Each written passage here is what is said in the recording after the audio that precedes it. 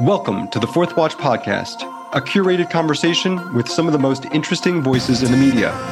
It's 2023, and the podcast is back to a regular cadence twice a month. I'm Steve Krakauer. Today, Joe Flint, media reporter for the Wall Street Journal. This is episode 37.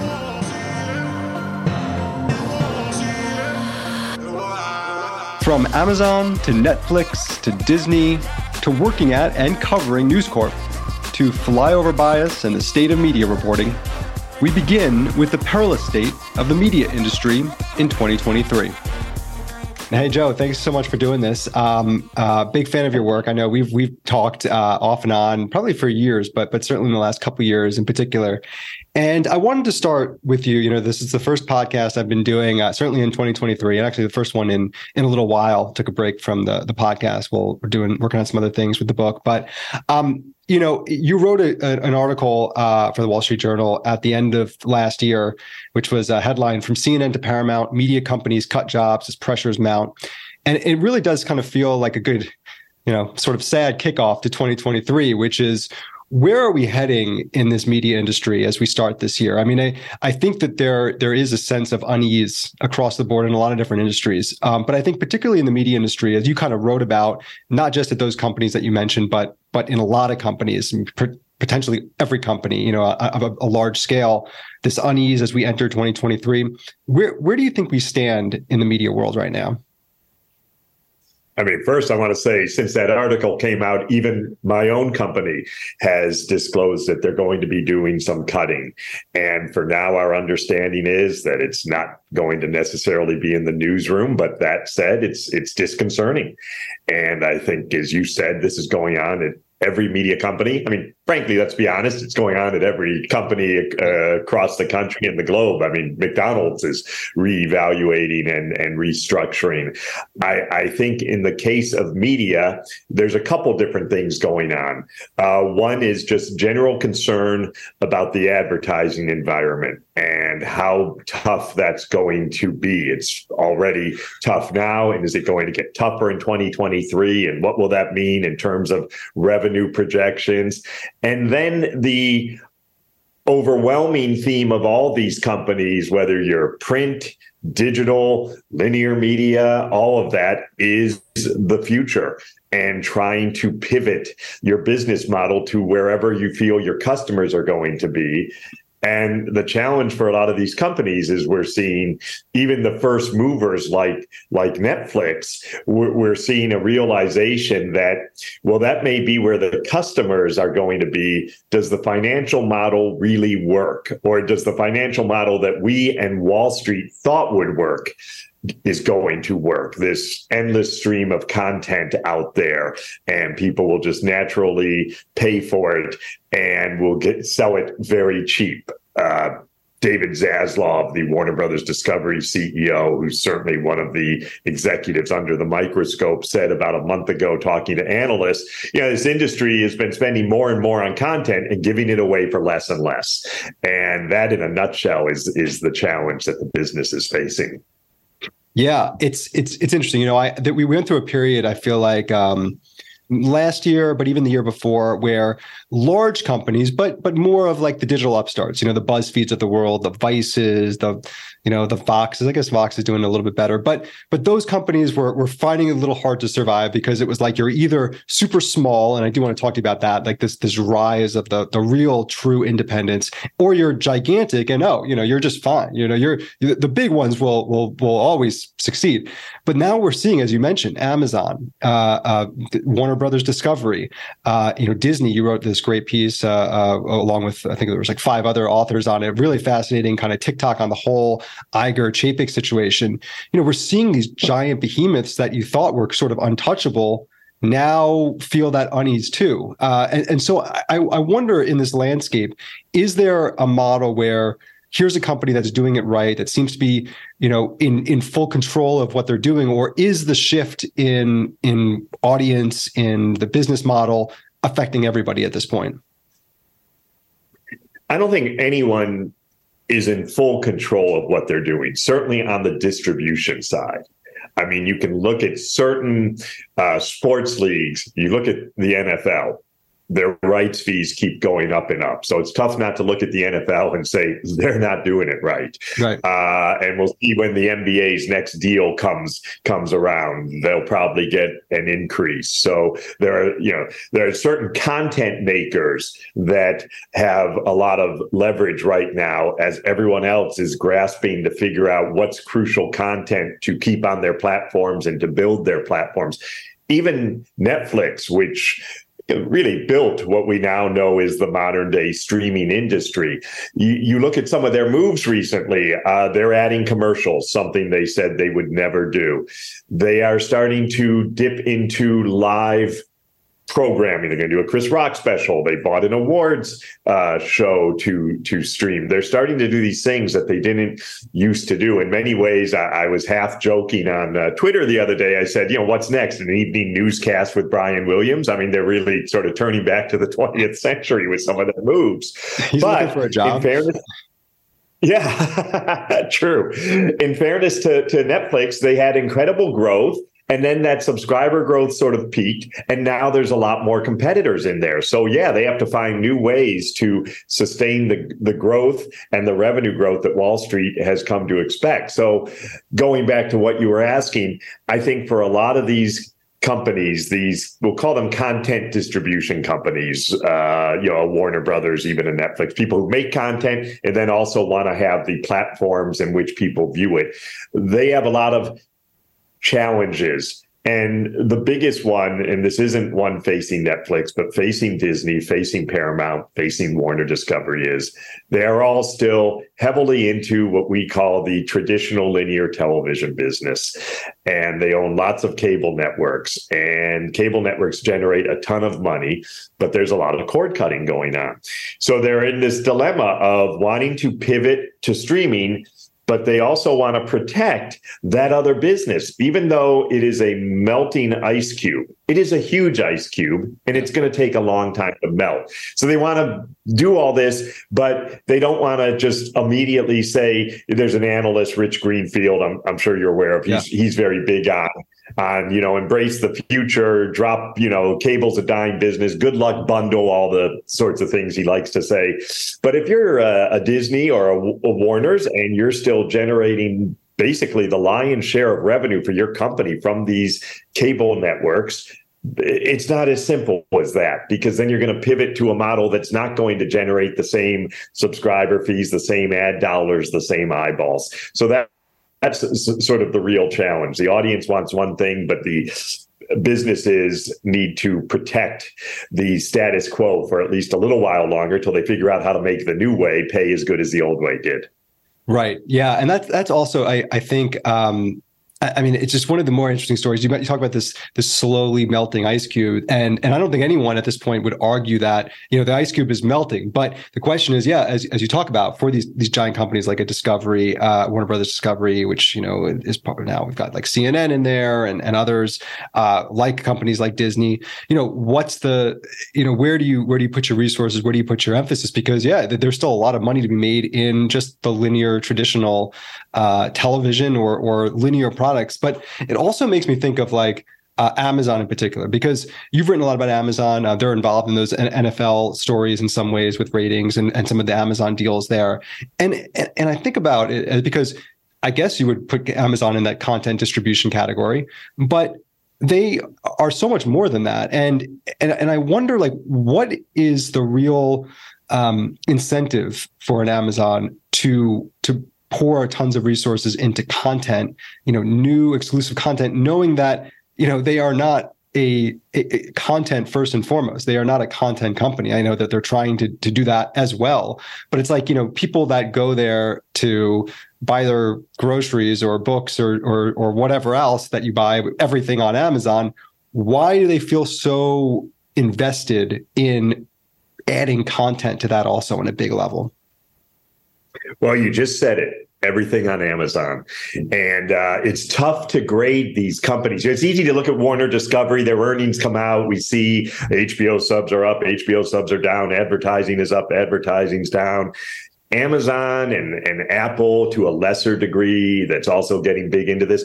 It's tougher because it's a different play for them.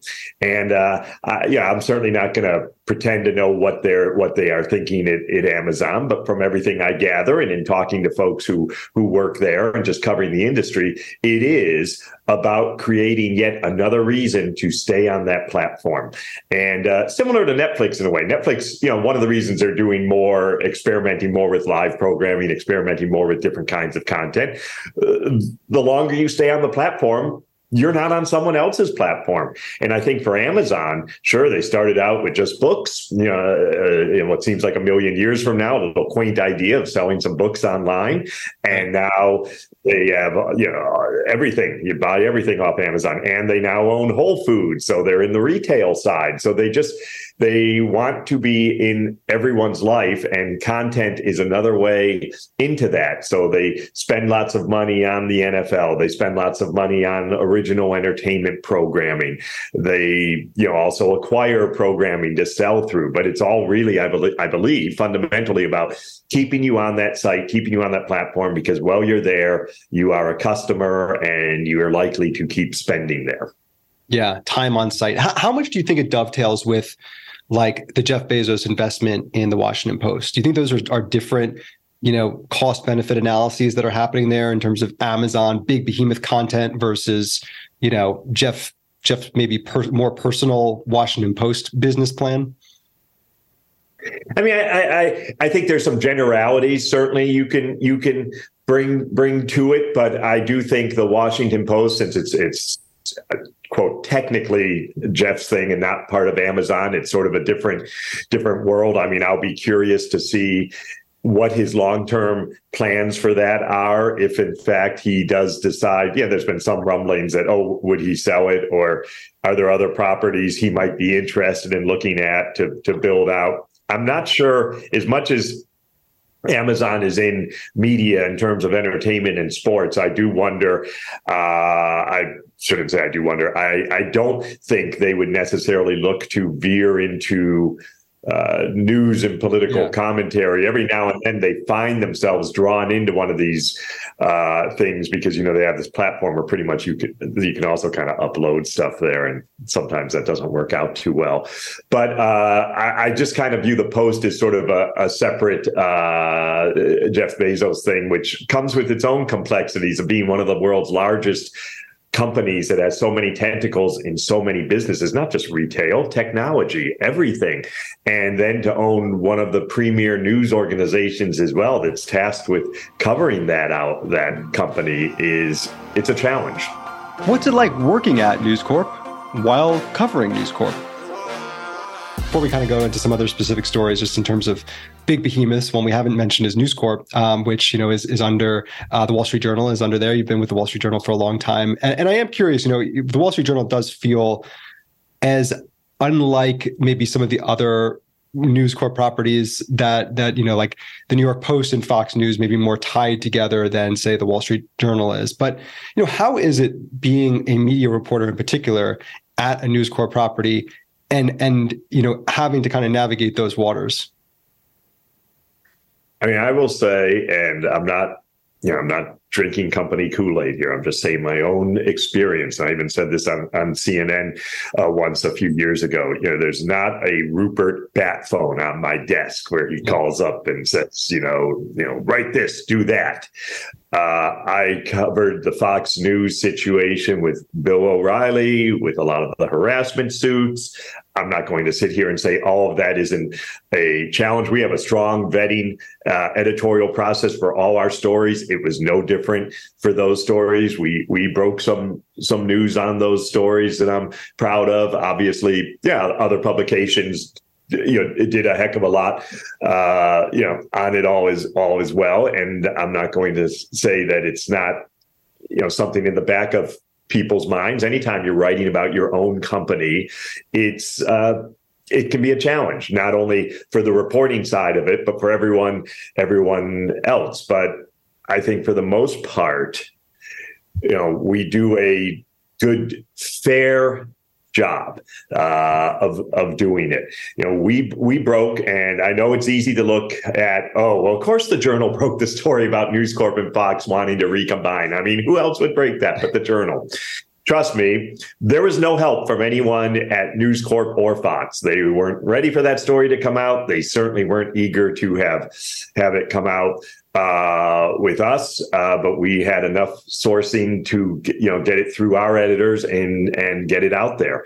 So it's it's a challenge. It's like any institution. We recently had an editor change at the paper, and we're reporters. We hear things. We try to confirm them and get them out there. But again, it's just can be very, very tough. So it's a lot easier to write about someone else's company than your own. That's how I'd say it.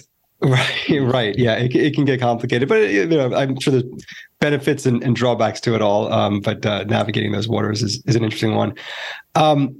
So one of the things you had this great Q&A as part of the Wall Street Journal. I guess this WSJ Plus, which I don't know. Everything has a plus now. So this was another plus. Get to know the reporters there, become a subscriber.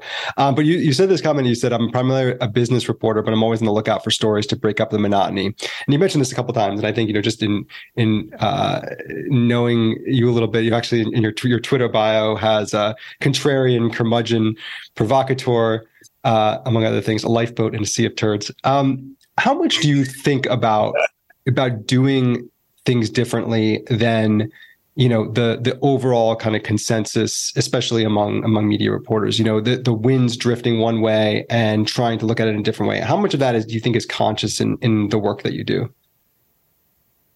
I mean, I think I and my colleagues as well, I think we're always trying to bring something different to the coverage. Now, that doesn't mean create a narrative where there isn't one. We don't do that. But we try to look at all the sides of a story and all the points, and you try to maybe find some stuff that's important that people aren't necessarily focusing on, whether it's a business strategy or a recent hire. Just to bring something else to the story is important. I mean, that's something I would assume every good reporter wants to do.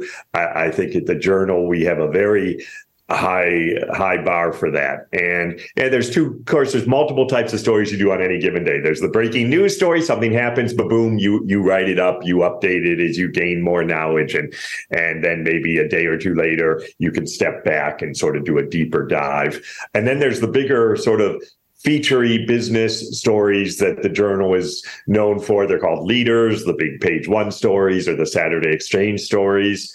And a lot of work goes into laying out just what that story is going to try to say, how it's going to try to say it. Is what it's saying a valid point to make? Are we going down the right road? It has to pass a lot of stress tests almost before you begin the reporting and the writing. I mean, of course, there's reporting and writing that goes into everything, and you take a thread you've picked up somewhere and see if you can't find some more threads and connect it and make something bigger. But yeah, at the Journal, I mean, I think it's one of the strong points is that there's a lot of thought about how those threads play and what parts of it what things can we illuminate that people aren't getting elsewhere. Coming up, we get personal with Joe on his dad and on the pervasive flyover bias in the press. That's next. But first, it's been a couple months now since the apparent crimes of FTX founder Sam Bankman-Fried has been exposed, and subsequently, the enablers of his fraud in the media have been exposed as well.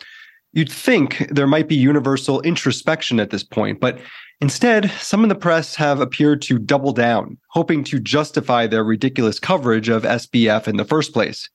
Take the latest softball from the New York Times, attempting to launder SBF's reputation by telling a story through the locals in the Bahamas where he had been conveniently hiding out for a while. Listen to this tweet. In the U.S., Sam Bankman-Fried is persona non grata, but in interviews across the Bahamas, residents say that his crimes were hardly comparable to the gang violence of the island and expressed fears of economic fallout if crypto investors don't return. The entire story is embarrassing. I think he had a good heart, says the first local quoted in the piece, and later, I feel bad for him. But it is the quote in the tweet that is most notable. Residents almost universally said that while the white-collar nature of his crimes was troublesome, They were hardly comparable to the gang violence that pervades some corners of the island, writes author Rob Copeland. Sure, the residents they wanted to talk to soften the landing about SBF's crimes against everyday Americans who he stole from. But the Times is hardly alone, and now the kid glove treatment is getting applied to SBF's former girlfriend, who has now turned on him, Caroline Ellison. The Washington Post profiled Ellison recently with the headline, "Caroline Ellison wanted to make a difference. Now she's facing prison." Oh, poor Caroline. She just wanted to make a difference. From the article, Ellison's mother and father are economics professors at the Massachusetts Institute of Technology. Her father, who wrote math textbooks for kids, got her into math at a young age. She read a lot, too, tackling a thick Harry Potter book when she was just 5 because she was too impatient to wait for her parents to read it to her. Barely getting mentioned in the piece is the reality. Ellison was SBF's willing accomplice in defrauding people out of their money. So why is there such a rush to humanize these criminals? It can't be just that their crimes are vague and confusing, or that they are white upper-class nerds, qualities shared by many in New York City and DC newsrooms, although those elements don't hurt either.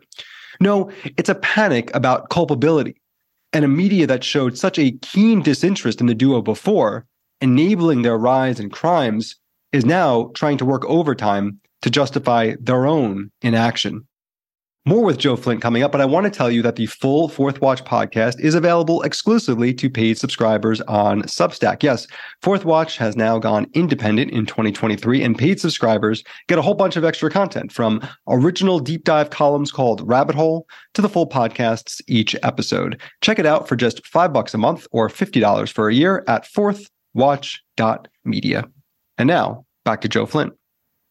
It's a testament to the work that you do that, gets a lot of pickup because it's different than others. I mean, there's so much, not just in, the aggregation of reporting, but even in just reporting itself, that is just this sort of groupthink that goes along with it. I've written about kind of the Acela media, the New York and DC, right. And I know you're out of that. You're in LA, although it's got its own little bubble there, maybe in some ways, depending on how you look at it. Yeah, we have the 405 and the 10 media. Okay, got it. Yes, right. We'll have a different term for that one than the Acela. But yeah, I was in New York for a long time. I knew you were in New York also at one point, right? And so It's like, how much do you think that plays a role in just the I guess in sort of the groupthink that comes along with it, not just in opinion, but in sort of thinking about what's important, what do people care about, because these are what the people I know care about.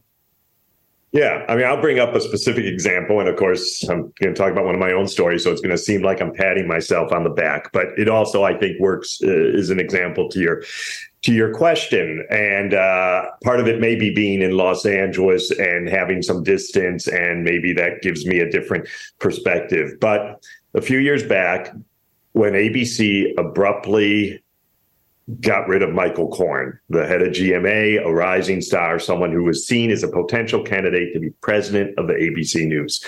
Now, part of it is the media, we're all overwhelmed. News is coming at us all the time. It's write it out, throw it out, next.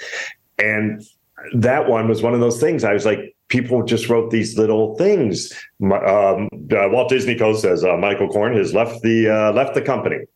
And that was it. And I'm thinking, well, something must have happened here. This guy was a hotshot. He was, just a few weeks ago, we were talking about he could be the successor to James Goldston, maybe, and they're looking for a new news president. What's going on here? And I don't cover the news business. I mean, you know this. I don't cover the news business the way Brian Stelter did at the time, the way Oliver Darcy does, the way Dylan Byers does. These people who live and breathe, kind of call them the navel gazers, but I mean it with love, guys. Yeah. But they're really into this. And I kept waiting a day or two. Well, surely someone's going to come back to this with a second taste story of what led to Michael Korn. So I got curious. I mean, I barely knew the guy. I talked to him once or twice for stories, but I just got curious and started making some calls. And lo and behold, started to pull on some threads and found out, oh, there was some sort of an investigation. Oh, there was this. Oh, there was that. And suddenly, a whole different story from whatever little narrative had been put out there was out there. And that's what I think is sort of important. And I get it. We all get a little crazed with the news coming at us, and we all want to do our first day analysis and move on. The same thing happened when Disney pushed out Peter Rice. The narrative was Bob Chapek, then the CEO, was shoving out his potential successor.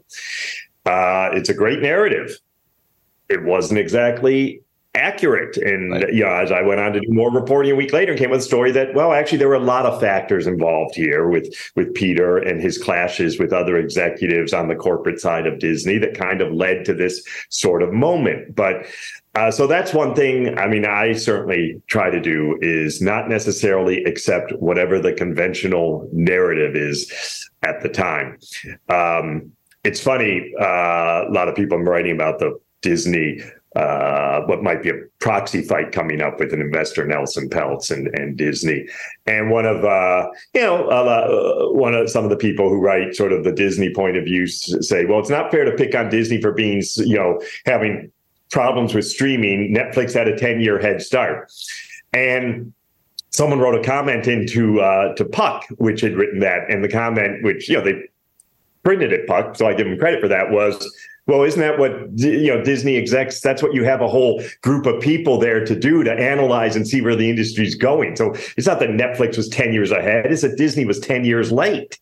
And I just thought that was sort of an interesting thing. It's like, yeah, we always sit here and go, well, Netflix had a great head start. It's true. Part of it was that Netflix didn't have the baggage of being a traditional media company, so they could think, what if? Whereas these other companies, it's what if, and then it's like, oh, but we'll mess with that. Long way around to your question, but the point is, I think we all try, certainly at the Journal, to see what sort of other narrative besides what's out there is likely. Yeah, I mean, well, so many different ways to go with that. But yeah, certainly it seems like there's as much about what gets covered as a story about what doesn't get covered, and why it doesn't get covered. Like you're talking about, there was a tweet that you said actually was in reply to Dylan Byers a little bit ago, but you wrote that HBO makes shows everyone says they watch but don't, while Discovery makes shows everyone watches but denies it. And it's it's good. It made me think about the fact that, first of all, I like HBO shows like Succession. I'm into all that, but I also just started watching like Yellowstone, and I'm now through season 4, and I'm like, I don't understand why this didn't get more coverage like for 5 years, 6 years. I mean, it was a hugely popular show. I think it was well made and interesting, and you would think that they would get these think pieces, but the things that don't get covered sometimes is just because of, like you're talking about, it's kind of a general consensus, conventional wisdom kind of just gels around it, and it affects what gets covered and what doesn't also. It's a flyover bias, basically. And I will give credit to my colleague, John Jurgensen, who, a few years ago was writing about Yellowstone and its popularity outside of the coastal the coastal elites, and how it had this growing audience. But yeah, people weren't paying attention to it, just like for years and years. I mean, CBS is still the most popular broadcast network, but everyone's audience is shrinking. But for years, CBS would always have the number one shows. But TV critics aren't writing about what happened on NCIS this week. Right. They're not writing about what's going on FBI. But they stick to their bread and butter and make shows that have broad appeal in the parts of the country that aren't seen as trend setting or the fashion makers. And that, I think, I want to say in fairness, has probably been a problem with media in general for a long time. I don't think this is a new thing. But certainly now, strangely enough, you would think with social media has equalized so many things. That is one thing it hasn't. If anything, it's sort of strengthen those cultural biases and geographic biases, which you talk a lot about in your book that's coming out. So I just wasn't a plug for you, but I did read it and I enjoyed it a lot. Oh, thank you. Yeah, well, you got to plug in for my book and my interview of you. I'll take that. Well, it's funny you mentioned Twitter, and that's another place I was thinking when you're talking about the last answer, because it does seem that, yes, in addition to kind of amplifying the biases or the flyover bias, like you talk about, I wonder how much of what gets covered and what doesn't, and how is that feedback mechanism now with Twitter. I mean, I love Twitter. I'm on it way too much. But I also, I can see how it takes a level of like thick skin and withstand what feels like a lot coming at you sometimes if you're, getting ratioed or whatever. But, there's another thing about it, which I think, Twitter, the incentive of Twitter is to get followers and to get, and that's not really how journalism is supposed to be. You're not supposed to be like super well liked and have it like a huge following. So I wonder about how you think that plays into it also. Well, yeah, there's playing to the Twitter mob type stuff, and I for the most part enjoy Twitter as well, and it's helped. I mean, it's helped me on multiple levels. It's helped with just general reporting. It's helped with sourcing. I've made sources in the industry from Twitter who follow me. We get to know each other a little, right. and it helps. But that said, it's also can be a dangerous platform. One of the things, and you talk about this in your book, and other people have talked about it too. A reporter who's on Twitter espousing their views and their feelings about certain issues they may be covering, and then we're supposed to accept that they're neutral. Now, I am not so naive to think that every reporter is neutral. The only way you're going to have neutrality on every story is every reporter writes one story about a topic, and then they're on to another one. Right. I mean, I'm covering the industry now for the better part of over 30 years now.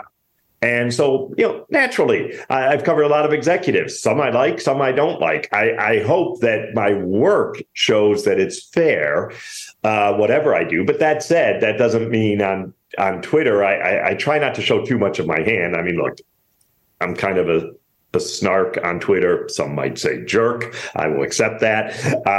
But yeah, I'd like to think, if anything, I'm at least fair. And the things that I tend to critique more are about, maybe a TV show. I'm not a critic, so I don't, I can write whether I thoughts on an HBO show. It's not going to affect how I cover HBO Max. But I think part of it is up to the individual reporter. But I certainly don't wade into political commentary. There's no gain there. I mean, and yes, you'll go through my tweets and you'll find jokes I've made watching debates or some other political story on TV. But, rarely do I delve into actual politics, just because I don't think that's necessarily going to help everyone. And it doesn't matter, because half the people who read me at the Journal, if I write something they don't like, they assume I'm some, woke 24-year-old. And then if I write something that those guys don't like, I'm some okay boomer, one of those. Right. So can't really win. No, you definitely can't. Well, another thing you mentioned in the WSJ Plus interview was that your dad was a longtime reporter and was based in Detroit. And that I know he looked like he went to New York at one point, but spent a lot of his time in the Midwest and in Detroit, and that kind of outsider from what is the traditional basis, seems like it could have an effect also. Yeah, I mean, it's funny. I mean, growing up, I always primarily knew my dad as covered a lot of the car industry. Of course, you're from Detroit, and that became a specialty. But he was in Detroit for the New York Times in the 60s and early 70s. So he was covering urban unrest. He went to Kent State after that, because, just hop in the car and drive to Ohio. He did a front page story on the New York Times on the last American soldier killed in Vietnam, who happened to be from Michigan. So he did a lot of general, what I would call just good old grunt reporting. And, ultimately he was a business and finance reporter. That is what he was, most well known for. And he actually had worked at the Journal prior to the Times in the late 50s, early 60s. And just to be clear, by the time I was interviewing at the Journal, no one knew who my father was. So I wish I could claim some sort of nepotistic advantage, but there really wasn't really much of one there. Yeah. But yeah, I mean, I think there's some things that I picked up from him. I don't think I realized it at the time, but I look at sometimes our writing styles, I think, are similar in that neither of us try to, use 1,000 words when 10 will do, and not try to show how intellectual and erudite we are, and flowery phrases. Just kind of old school, what happened, what it means, why did it happen type journalism. Not really showy or flashy. And he went on to work at Forbes for like the last 30 years, and they're really focused on economics and auto. But that would be my main takeaway. And it was on both sides of my family. My grandfather on my mother's side was a Detroit Free Press editor. And, we're talking about my family heirloom. He won a Pulitzer in the 50s for editorial writing. So I am not going to surpass, like most of today's generations, I will not surpass either my father or grandfather in terms of journalistic accolades. I might be making a little more money, but that's just the economy and inflation. Well, there you go. I mean, but you have, I read in your bio, you're the dean of media reporters, and I think that's a fair assessment. I said that. I like it. I take it out. But listen, you've been at the game for, as you talk about, decades of covering the media, and I wonder, kind of ending this up before the lightning round here. What do you make of media reporting in 2023? I'll me throw something out at you, and then you can take it wherever you want. I've been thinking about something I've been kind of loosely calling vibes-based journalism, which is basically like I talk to a few people, and from those conversations, here's what is happening. And no real quotes, just kind of like, here's the vibe, it's just, and, I think that it's something that's broader than this, although I will say, like, I was thinking about it while reading a Dylan Byers piece recently, but it's just, I wonder what you think of the industry now, where it stands. And also, like we talked about at the beginning, you're at an institution. I think the institutions have real power and necessity. And then there are also the other end of the spectrum where people, frankly, like me with Fourth Watch, I don't have an editor who looks at it a lot of, and there's an independence and there's some pros to that, but there's also some drawbacks also to just being able to like hit publish and all of a sudden, no one else saw it except you. And now it's just out in the world. Yeah. No, well, first, just to go back, I wrote that bio myself. So just to be clear, I called myself that. And now that Bill Carter, former, legendary New York Times media reporters, retired, I feel safe. I can, if Bill was still reporting, I would keep that title with him, but it was just a joke. But having said that, I mean, I think before talking about how media reporting has changed, just how the media and covering stuff has changed. One of my first early beats was covering the Federal Communications Commission and Capitol Hill. And there used to be a lot more hearings in Capitol Hill about regulations, TV, cable TV, all that stuff, and the FCC. And you could go into those places. You could walk around. You had your little ID and, you could pop in on an FCC commissioner's office and just shoot the breeze for 20 minutes or talk with some lawyers who work there and just, gather old school what's going on at the FCC or actual stuff. And look, I haven't done it in 30 years, but I'm just going to guess with all that's happened in the world, you can't just cruise through and spend a few hours making the rounds at the FCC or on Capitol Hill. So, and these companies themselves that we cover, they seem to have 3 publicists for every reporter. So you're constantly, I once said to a guy, who worked in corp comms at a company I cover, that I'm the snake trying to crawl under the fence and you're the guy with a baseball bat trying to whack me as I crawl through the fence. So I just think all of that, it's just access has gotten tougher. We have this thing out here twice a year called the TV Press Tour, Television Critics Association. Yeah. It's mostly for networks and streamers to show their new shows and bring producers out to meet people and everything. But execs used to come too, and execs would do press conferences and give their state of the industry. And very few do that now. And so not only do they not come, they're not even in the back of the room where you could go schmooze them and chat. It's like told, stay home. So it's just gotten a lot tougher. And in terms of what you're talking about now, I mean, the vibes reporting, my fear is that, there may be some folks out there who their vibe reporting is having a conversation with themselves in a mirror and then putting that on a page. I do think one of the things any journalist has to be wary of, and I'm including myself, I'm going to be 58 in a few weeks. I've been at this a long time. I have to keep meeting new sources. I have to keep going out there. I can't always rely on the same, 2 or 3 people I talk to. They may be valuable and helpful, but if I'm not keeping my contacts up to date and my Rolodex, to use an old word, up to date, then I may be missing things or missing different viewpoints on what's going on in the industry. And it's tough. It's tough because instinct is to fall back on what I know and the people I know and and that sort of thing. And I can't. I have to keep that intellectual curiosity up to meet new people, to learn new things. And I just think that's the challenge for any journalist now. And I will say there's a lot of great stuff. Look, I don't know how many people are going to watch this or not watch this. Yes, I make some fun of Puck on online. They've made some fun of us as well here and there. So give or take. But they do some good stuff.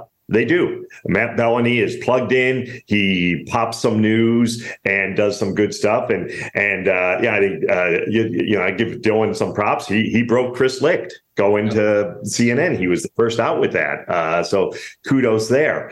But and Ankler as well. I think they do some good stuff. But I also just think sometimes it's opinion being masked as news or what's happening. And that's where I think the fine line has to be. You're either one thing or you're another, or at least label it. This is my column. This is some actual news. Right. And that's, I think it gets tricky, because then if you write something and you get it wrong, it's easy to fall back on, well, we're just a gossip. It's called what I'm hearing. That was what I was hearing.